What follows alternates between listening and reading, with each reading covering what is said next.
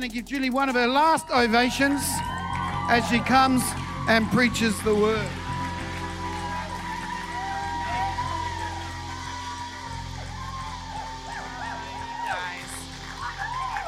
That's good. Amazing. You can take your seat. I'm not going to promise that I won't cry tonight. There's a mixture of like anointing, a little bit of sadness, a little bit of pregnancy hormones. So that's all in the mix. I'm probably going to cry quite a bit. Well, let me have a look. There we are. How are we doing? Are we all good? Yeah. Awesome. All right. I want to talk to you this evening and ask you this question right at the start. What is the truth worth? What is the truth worth? And I'm going to tell you two stories this evening. Stories about a truth worth living for and stories about a truth worth dying for. And the reason why we're talking about that is because our vision for this year is proclaim and declare. And so we're very conscious that when we proclaim and declare, that we're proclaiming and declaring truth. We're not just picking the words that we think are nice and the words that we want to say, but we're picking and we're listening to what God is saying. There's a big difference, and you'll hear us talk about this a lot over the year, that we don't just choose the things that we want to proclaim and declare, but we listen for what is God saying. The world's very good, and if you're on TikTok at all, or on Facebook, or on any of the social media platforms, you will come across people who talk about getting your vision board together, about thinking about the kind of life you want to live, and then they talk about that you speak it out, and they'll say you need to speak it out every day, and they call it manifesting. And they're not quite wrong on that one, really. They're kind of half right. And there's something, they've tapped into the truth of it, but it's without power, because the source determines the power. And so if you just decide, I'm going to say the words that I want to say, then there's no power to it, because it originates in you. And so you have to make it happen. So when it happens or it doesn't happen, that's on you. But when you listen to what God is saying and you proclaim his words and you declare his truth, well, then all the onus is on God to make it come to pass, which is a good thing because he's able to do that. He's the one that's able to move waters. He's the one that's able to part seas. He's the one that's able to level highways. He's the one that's able to make ways through the wilderness. And so this evening we will have to start off with that thought that every truth that we proclaim and declare is not of our own making. If you do that this year, you're going to be sorely disappointed at the end of the year. You've got to listen to what God is saying to you. Seek the truth, not just our truth, not just your truth. Seek the truth. And that's important. It's really important. We're going to talk about it this evening. And the stories that I'm going to share with you center around the truth of God's word. As I love the Bible, and it's my last preach for a little while, so I'm like, well, I have to kind of do stuff around the Bible because I just love it so much. And so these stories are around people who gave everything for the Bible, who gave everything for the truth of what is contained in the Bible, people who gave everything for what they saw as the revealed truth of Jesus in the Bible. And if they did that and it's not true, well, then they died in vain and they've lived in vain and they've actually been part of the biggest con ever. If what's in the Bible is not true and the truth, then we might as well all go home. You could be doing something better with your Sunday evening. But if it is true, if it is the revealed person of Jesus in the Bible and that is the truth, then it's worth giving everything for. It's worth living for. It's worth dying for. And so that's kind of what we're going to center around this evening. That's the foundation that I want to lay, because these stories they're such powerful stories. But if you haven't got the other side of the coin, which is why these people did what they did and why they lived and died for the truth, not just our truth or their truth, then it's without power. But what they did has eternal significance because they anchored themselves to the truth of who Jesus is. So we're going to pray, and then I'm going to poke a little bit to do with culture, and then I'm going to tell two stories. So let's pray this evening. Father, we thank you for your word. We thank you that it is living and active and sharper than a two-edged sword. We thank you, God, this evening that you say that your word is a light unto our path and a lamp unto our feet. And so this evening, God, I believe the two things you want to do, you want to illuminate some pathways and you want to bring light to some next steps. And so, God, I pray that as I speak, the Holy Spirit, you do what only you can do. You bring the words as they need to be directed to every heart, that you convict and challenge, that you make it applicable to every person where we're at, and the Holy Spirit, you help us to know what our next step is by the end of our time together. In Jesus' name, amen. Amen. All right. So if you were in Warner anytime during, where are we now? March. That's crazy, isn't it? We're like nearly in April.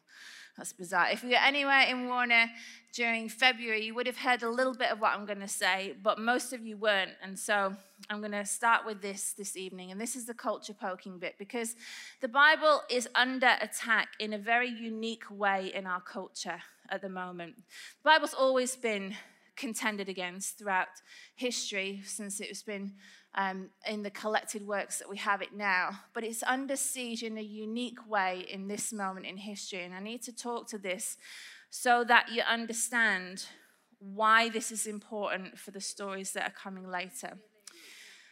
The philosopher and commentator G.K. Chesterton said in 1926 this: "We shall soon be in a world in which a man may be howled down for saying that 2 and 2 make 4, in which furious party cries will be raised against anybody who says that cows have horns, in which people will persecute the heresy of calling a triangle a three-sided figure, and hang a man for a maddening mob with the news that the grass is green." He was being very prophetic. What he's basically saying is that you can say one thing now, and the world is like, well, you can't say that. That's just how the world is. And the world is getting more interesting and more extreme. You only have to turn on the news to see that. And we live in a world with a coined phrase of a post-truth society. That's the era that we live in. There was a time when truth was king, as it were, in the world, but now we're past that. We're in a post-truth society. And this word entered the dictionary in 2016 and defines it as this: circumstances in which objective facts are less influential in shaping public opinion than appeals to emotion and personal belief. And if you think a little bit about what you see and what you hear and the experience of your life, you would know that that is true, that something that is truth, if it's against somebody's sensibility or what they think to be true, then there's a lot of emotion attached to that. And so it becomes a big, hot, contentious topic. It's interesting that if you're 45 or over, so not very many of those people in this room. I had to do 45 because my husband's like 42, so I didn't want to include him in this. So I'm like 45 and over. There you go, babe. 45 and over. They feel the disconnect of this more because they were raised in an industrial age, and they were raised where in the world truth was absolute. Science was absolute. Truth was absolute. They were raised after the Renaissance and the Enlightenment, and they are often frequently baffled by what they see in the media coming out of your mouth, what they see online, and they look at each other and go, the world is going crazy. The world is going mad. I don't understand how did we get here? And then they get all pink in the face. And if you're in the UK, we'd call those people gammons, because gammon's like a cooked ham that's really pink. And so if you're a man and you're confused and you're angry in the UK, you get called a gammon. That's what happens. But we won't call anybody that. If you're under 45, which is the most of us in the room this evening, there you go, babe, included you. We've been raised in what is a seismic shift when it comes to truth. We've been raised in a worldview that approaches truth very, very differently than your parents or your grandparents do. And in the 1950s, a philosophy called postmodernism was born. And that group of people looked at truth and the objective truth and the scientific truth that was established at the day. And they said, no, we disagree with that. We reject the idea that a truth can be absolute. And we're now going to view everything in the world through the lens of power structures. We're going to see the church and government and society and anybody that holds any position of power. We're going to see it through this lens of power structures. And our fundamental belief is that if you have power, you want to hold on to it. And you will do anything to hold on to it. That was their worldview in the 1950s. Now, if you're under 45, when your parents were being born in the 1970s, this idea morphed into something called deconstructionism.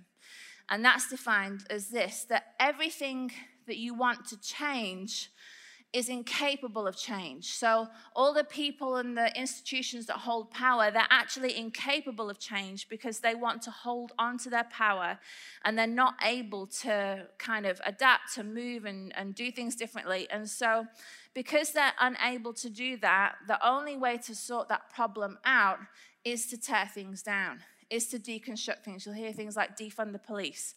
That's that sort of idea, because the institution in this worldview cannot change itself, and so it must be torn down and rebuilt in order to have it be better.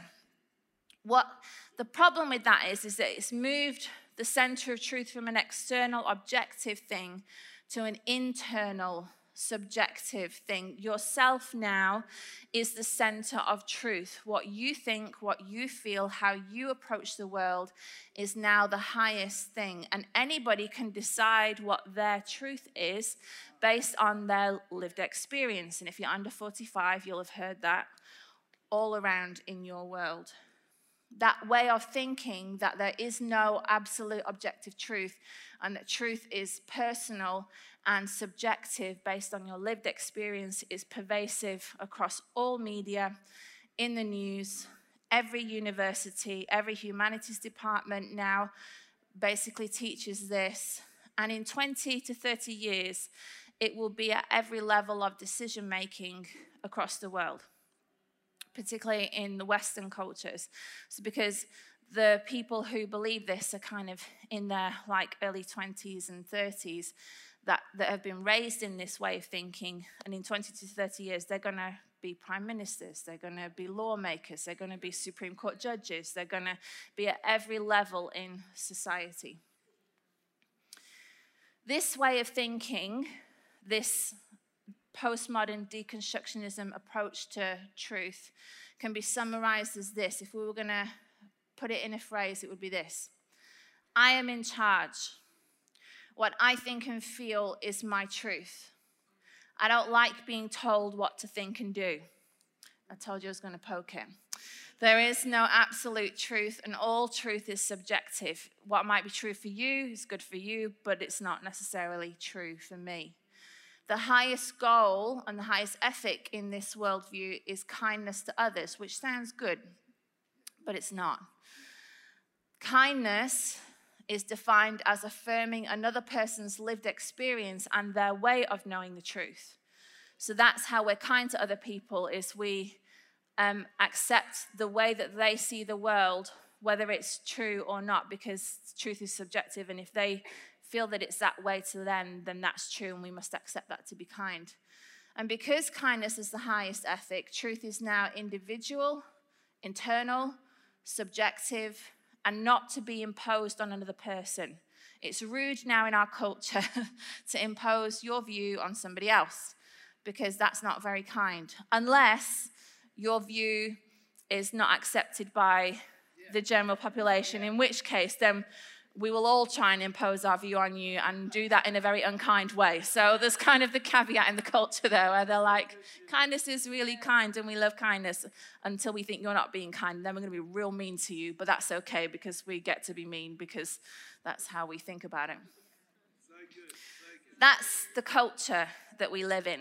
That's if you're under 45 and you've maybe not been raised in a Christian home, or you're not intentionally submitting your mind to being renewed by the word of God, this is naturally what every message you receive in through every part of your life is training you to think like is this. You're being trained to think like this. And that's okay if you're not a Christian.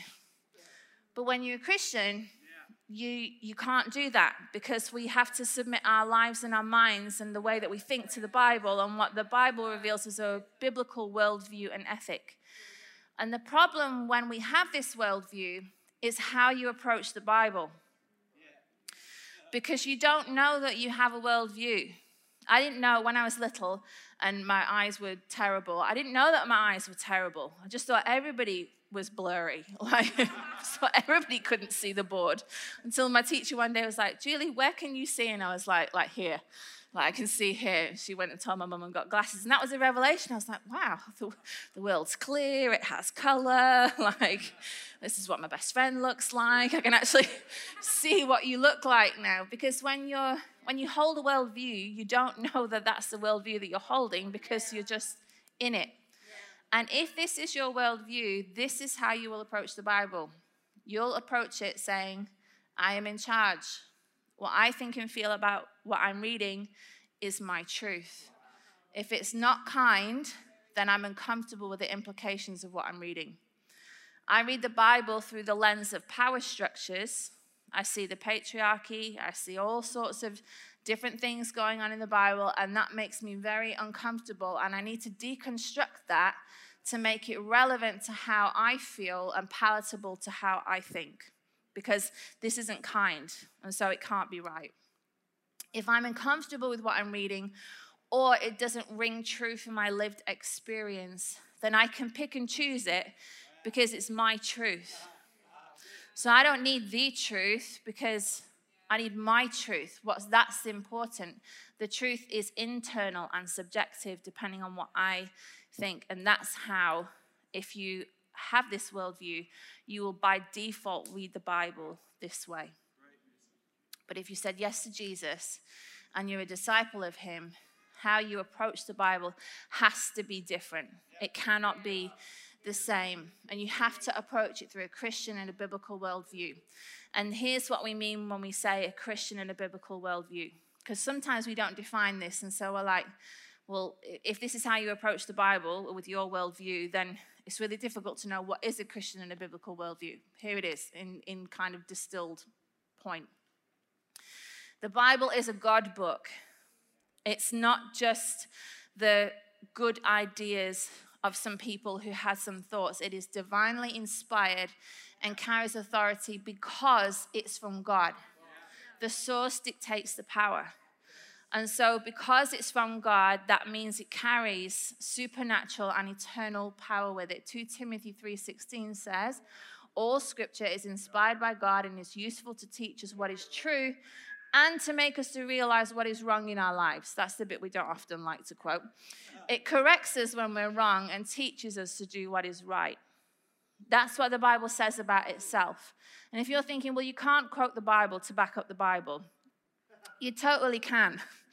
You 100% can, because I can tell you that I'm Julie and I'm from England and I'm 37, about to turn 38, and I can tell you about myself because it's about me. Like, I'm telling you about me, and you are not going to question that and go, well, you can't tell me about yourself. That doesn't count. Well, no, it does, because I'm Julie. I'm from England. I'm about to turn 38. That's how we do it. Second thing is this.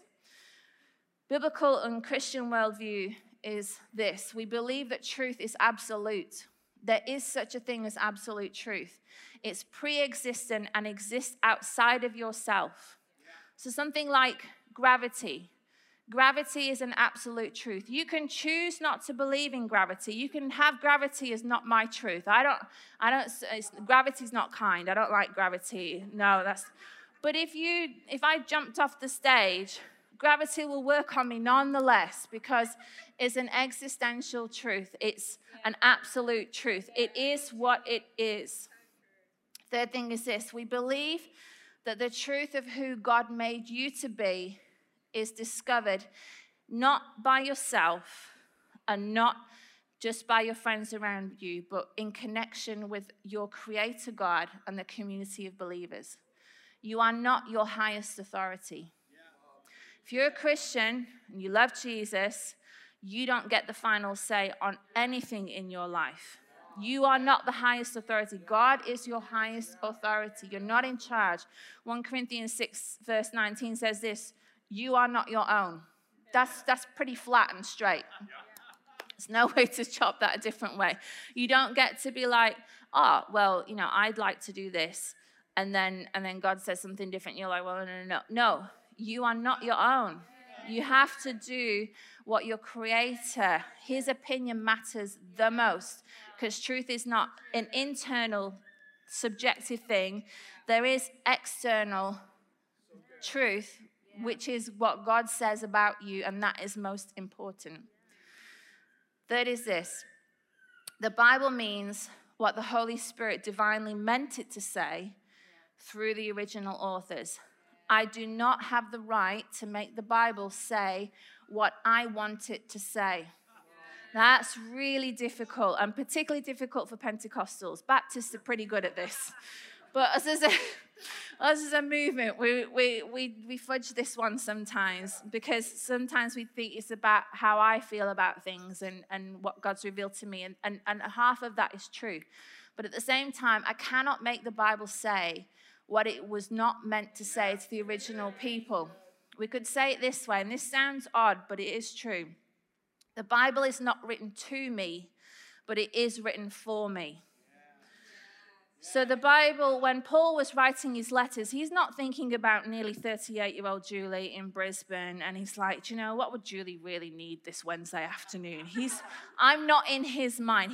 I'm not his intended audience.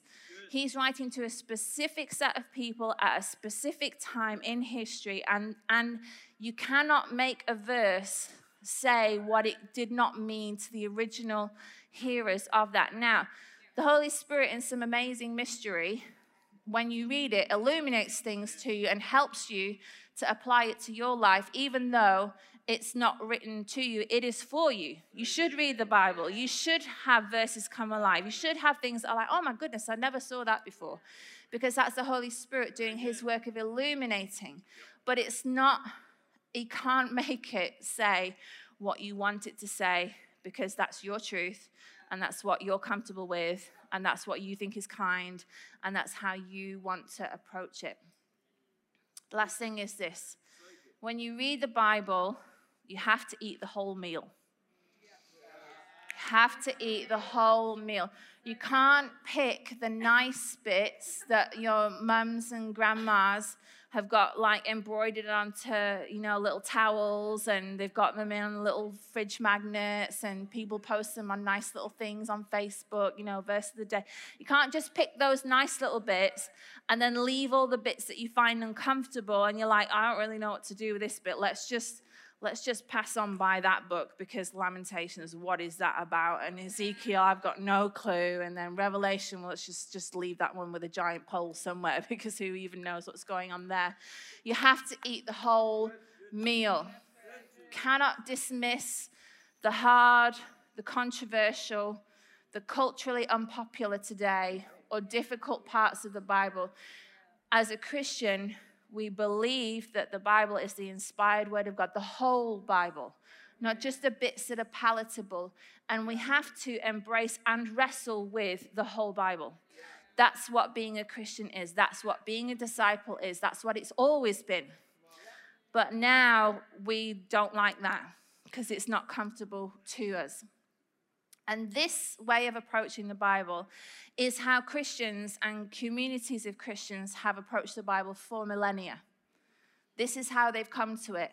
Not that whatever is nice and palatable to me and how I like things, I'm going to do it that way. But they approach it that actually the Bible reads us. Like, I have to listen to what God is saying, and I have to submit my life to it. I have to renew my mind according to what his word says, and that we submit our lives, and then that changes us. And that matters, because if that's how we approach the Bible, it explains some of the willingness and the resolve that you're going to hear about in just a moment, and the motivation behind tonight's stories. It matters because the Bible is the revelation of Jesus. It's how we understand who Jesus is, and not just the New Testament. Not just the New Testament, the whole Bible. There's a really great kids' Bible called the Jesus Storybook Bible. And if you're not sure about this, literally start there. It's a great place to start because the tagline says, every story whispers his name.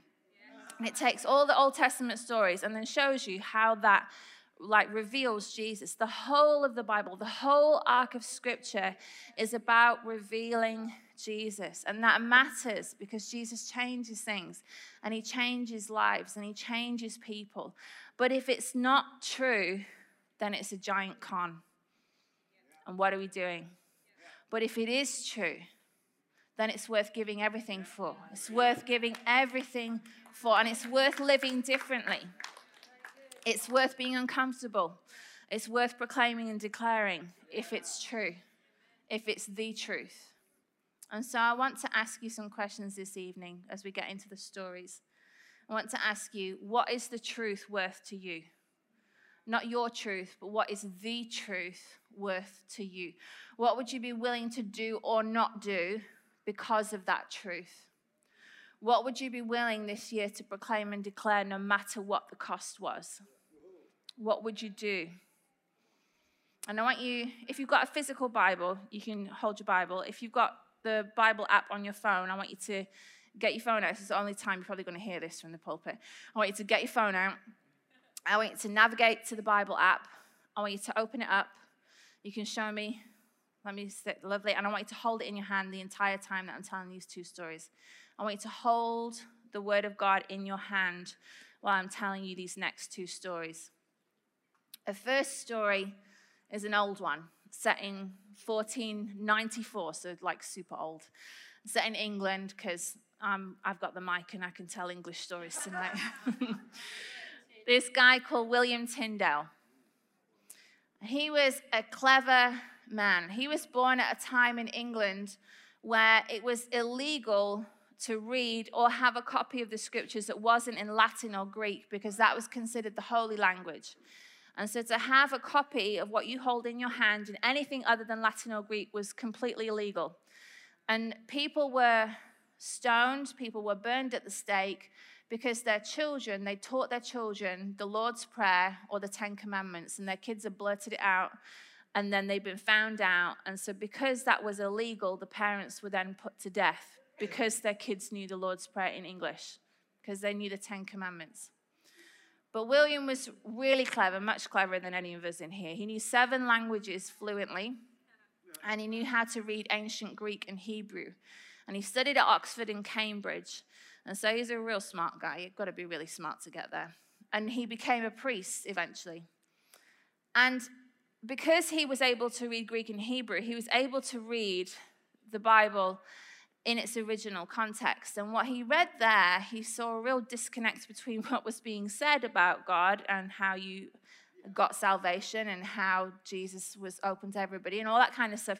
He found a big disconnect between what people said the Bible was talking about and what the Bible actually talked about. And he was really influential, like this Pastor Mark, by a Dutch philosopher called Erasmus. There you go, just for Pastor Mark.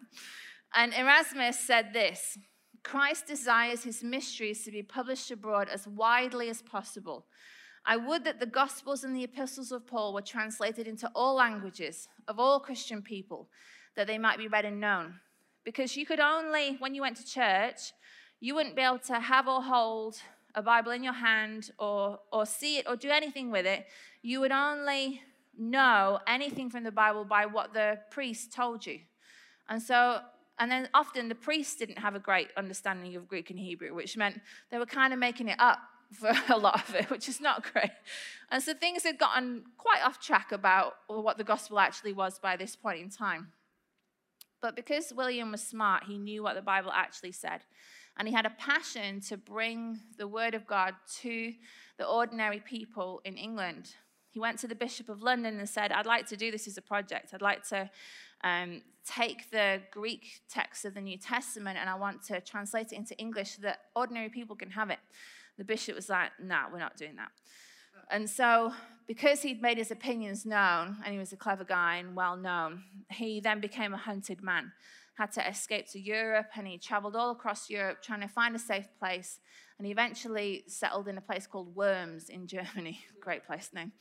And it was there that he completed his translation of the New Testament, which the Greek New Testament into English, which is the first book ever translated from Greek into English. He was the first person to do that, any book in the world. So he completes it. And then what he does is maybe 100 years earlier, the Gutenberg printing press had been invented. And so before, if you were trying to get information out to people, it had to be done by scribes. So somebody would have to sit and literally copy out word for word, letter for letter, what you wanted to say, and then it would be distributed. But the printing press meant that we could reproduce things kind of really quickly and cheaply. And so Tyndale started producing the New Testament, and then he made them small so that they could be smuggled back into England, and they were called the Pirate Edition, which I love that. It's awesome. And so the New Testament, for the first time in English, started to filtrate into the UK, into England. So people were able to read it for the very first time in their own language and really hear that actually Jesus is as good as he says he is, that you don't have to pay for your salvation, that there isn't a thing called purgatory. You can have direct access to God. You don't have to go through a priest. You and Jesus can converse. You and God can talk. He can forgive your sins. That was oh my goodness, revolutionary. Nobody had heard about that.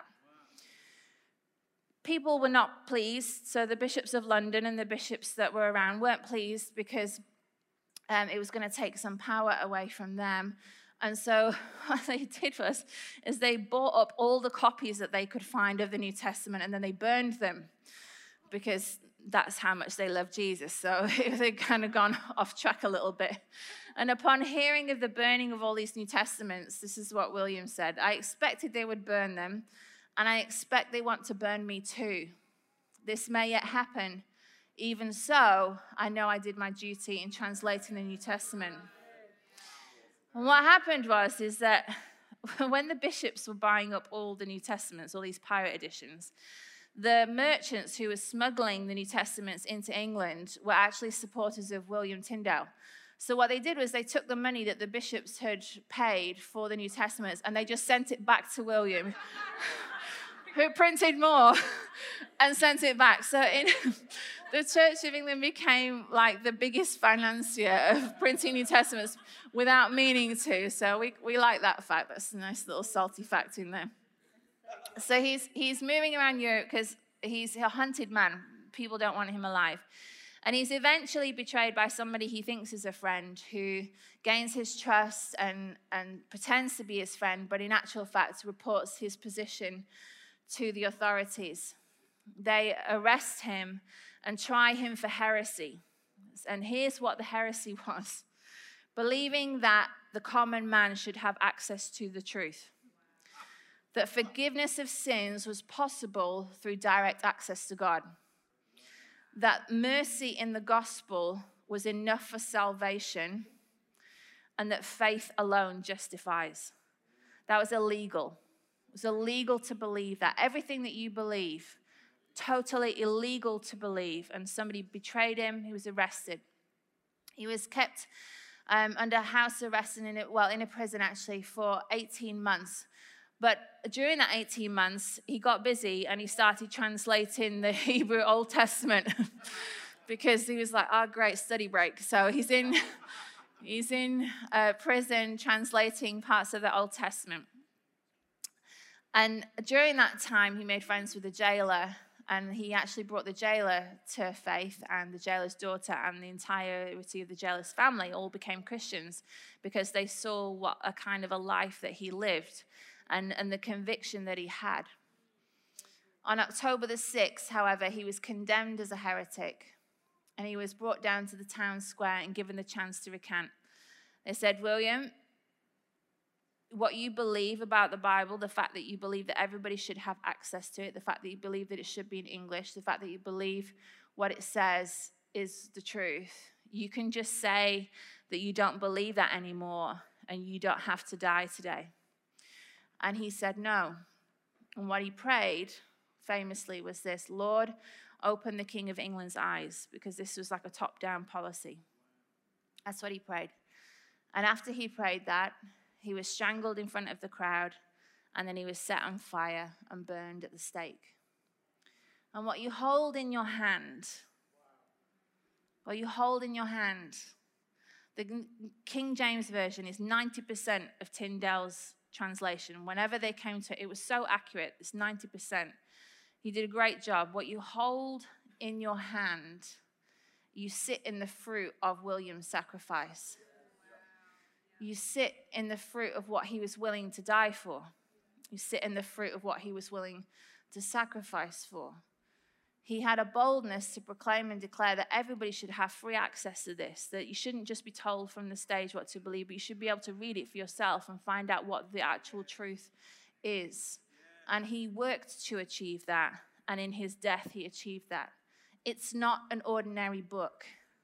It's not just a nice book. Nobody's dying because we want to translate Lord of the Rings into other languages. Nobody's dying because, the works of Jane Austen are so great, we have to translate them again. Nobody's even dying for any of the other major religions for their texts to be translated. No one's doing that. But even today, people are dying for the truth as revealed in this. After 3 years after William died at the stake, being burned and strangled, King of England changed his mind, as his kings wants to do. And he said, actually, what we should have a copy of the completed English translation of the Bible in every church in England. And that happened just 3 years after he died, because he died. William found a truth worth dying for. It's about Jesus, one name over everything. He found the truth worth dying for, and he did that because he read the Bible. And then he thought, I shouldn't keep this to myself. Everybody should be able to read this. I'm going to do something about that. And what you hold in your hand is the result of that sacrifice. The second story I want to tell you tonight is this. Is the story of Azam, Mahdi, and Yasin. And this is a modern day story. This is in the last 10 to 15 years. And it's set in Somalia, which is a hotbed for Islamic militants still today. And Azam's dad was a pirate warlord. So his dad was high up in the pirate warlord world. So when you see oil tankers being kidnapped by Somali pirates, it's probably his dad or one of his friends. And Azam was having interesting dreams at night. A man would come to him at night and say, I am Jesus, and I'm real. Didn't really know who Jesus was. So he went to the text of Islam, and he read that and found that it does talk about Jesus. And so the visions kept coming back, and he kept having dreams. And even when he went to the mosque, there was Jesus in the mosque, vision of Jesus in the mosque. And he's like, well, this is a bit awkward. Yeah. And like, well, I'm sure this is supposed to happen. And so he went to his spiritual leader and said, what do I do about these dreams? And his spiritual leader said, you ignore them. They're not real. And he said, well, like, nobody else has ever appeared to me, but Jesus is appearing to me. He's talking to me. And he's telling me that he's the way and the truth and the life, and that, like, I can approach God. And he's like, no, you ignore that. Things came to a head when he walked into his house one day, and he had a vision of a cross covered in blood on his bed. And he heard the words that Jesus said to him, my blood is enough for you, Azam.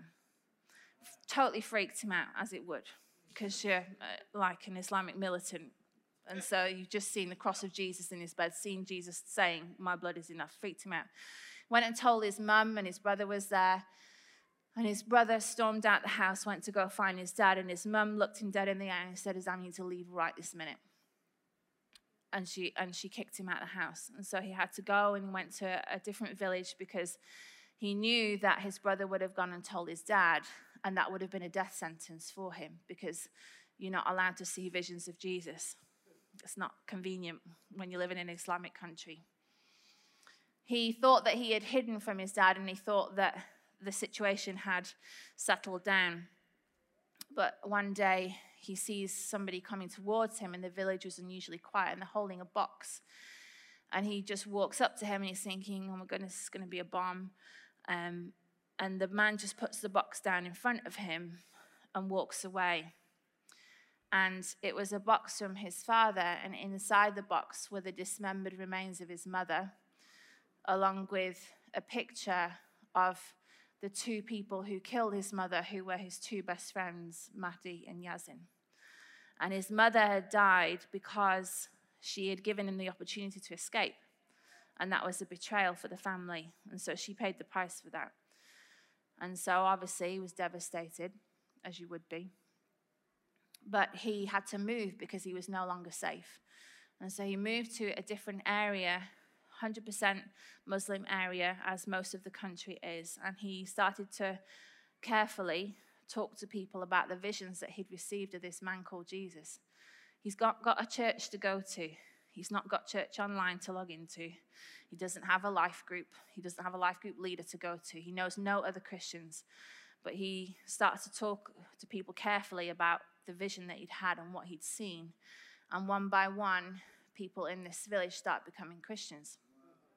They have secret meetings. They get found out. And they're publicly executed in the street. The women are raped and then publicly executed. The men are beheaded in the streets to send the message, Jesus is not welcome in this village. If you follow Jesus, this is the consequence of what you're doing. And these aren't people who've been Christians 2, 3, 5 years. These are people who said yes to Jesus last week, yesterday, and they were killed in the street. They continue to talk to people about what they've seen and the visions and the fact that Jesus loves them and can save them and wants a different life for them. And people continue to come to Jesus and continue to die. They hear that some Christians in Kenya, which is bordering Somalia, might have some Bibles because none of them have got a Bible. They don't know anything that you hold in your hand. They don't have it. They've got no words of life aside from what Jesus is saying to them in visions and dreams. And so they hear that some Christians in Kenya across the border have got some Bibles that they're willing to give. And so Azam does the only thing that he can do, which is he gets smuggled across the border. But the only way to do that, because remember, he's a wanted man and his dad is high up and powerful, is for him to be underneath a body in a coffin that's being transported across the border. Because in their religion, they're not allowed to touch or be near a dead body, and so that's the safest way to get across. So Azam makes a day's worth of journey underneath a decomposing body on top of him. He meets the Christians in Kenya. They give him the Bibles that they've had for years, that are worn, that have got tear stains on them, that they've been reading for years and years and years, and he brings them back with him in a coffin again. So he's now smuggling the Bibles back in. And he goes to his little group of people, and they cry and they weep because of what they hold in their hand, because they're able to have access for the first time to what you've probably got 3 or 4 of at home, of the versions that you've got on your phone. And it's not like 50 years ago, in the last 10 years, in the last 15 years, they're crying because they've got our Bible. They've got 2, 3 Bibles. And they understand that they can't keep it to themselves because there's probably other Christians somewhere in Somalia and they need to get them to them.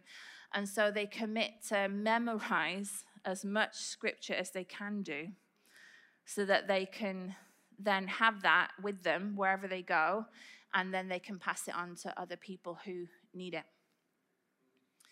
They're reading verses for the first time like this. Blessed are the poor in spirit, for theirs is the kingdom of heaven. Blessed are those that mourn, for they shall be comforted. Verses that say, brother will betray brother to death, and a father his child.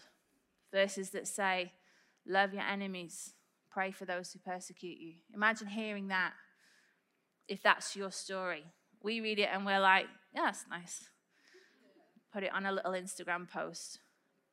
But if your friend just got killed yesterday because they just said yes to Jesus 2 days before, and the Bible's now telling you to love your enemies, pray for those who persecute you, imagine how you'd hear that differently. So they leave the meeting one night, and Azam is walking down the street, and he sees his 2 friends, Mahdi and Yasin, who are looking for him. And they freeze in the street because they know that it's Azam, and they're like, oh my goodness, he's going to kill us. because we killed his mother. And so they get ready to defend themselves.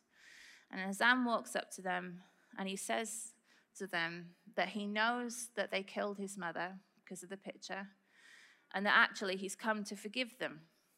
He's been praying for them since the day that he had that picture in the box. He tells them about the visions that he was receiving, and he tells them that everything they've done can be forgiven and that the love of Jesus is greater than the sins that they've committed. The people who butchered his mother, that's what he says to them. That's not what I would have said. That's what he says to them. They start a journey where they meet with Azam every night because they're so baffled and intrigued and like, how can you do this? This is not how we do things. You should be killing us, but you're not. And Azam disciples them and accepts them into the secret meeting of Christians. I just find that amazing that he would do that, and that then he brings them into that meeting and has to explain to everybody, no, it's okay. Yes, these are the guys that killed my mum, but we actually have to believe what it is that we've read. We have to do what it says, and if it's not true, then it's not true. But if it is true, then it's true, and we have to live by it. And this is the words. This is a direct quote from Mahdi and Yassim. Azam has shown us that Jesus can forgive the worst of sinners. Moses killed a man, and Paul ordered people to their deaths, but they too were forgiven and redirected. This is still hard for us to believe, yet we know it's true. Not subjective truth, not my truth, not what I like, not how I feel, but actually this is the truth. Jesus has forgiven us for being pirates. Killing and stealing was our only way of life. Only Jesus could forgive us, and only Jesus could give Azam the heart to forgive us for what we did to his mum. We are believers now, and there is peace between us. The underground church today in Somalia is about 1,000 people in a country of 16.5 million. And it goes up and down because people get saved, publicly raped and executed on a daily basis. They have found a truth worth living for. They've given their life over knowing that they will likely die one day. These three friends now are leaders in the underground church. They risk their lives to get what you're holding in your hand to new converts, people who just yesterday have said yes to Jesus. And they need to read about people like Paul, who was a religious extremist, killing people, and yet met Jesus and changed his life. They need to hear that story because that's their reality. That's what's actually happening for them and to them. People risk their life proclaiming and declaring that Jesus is Lord and he wants a relationship with everybody. They found a truth worth living for.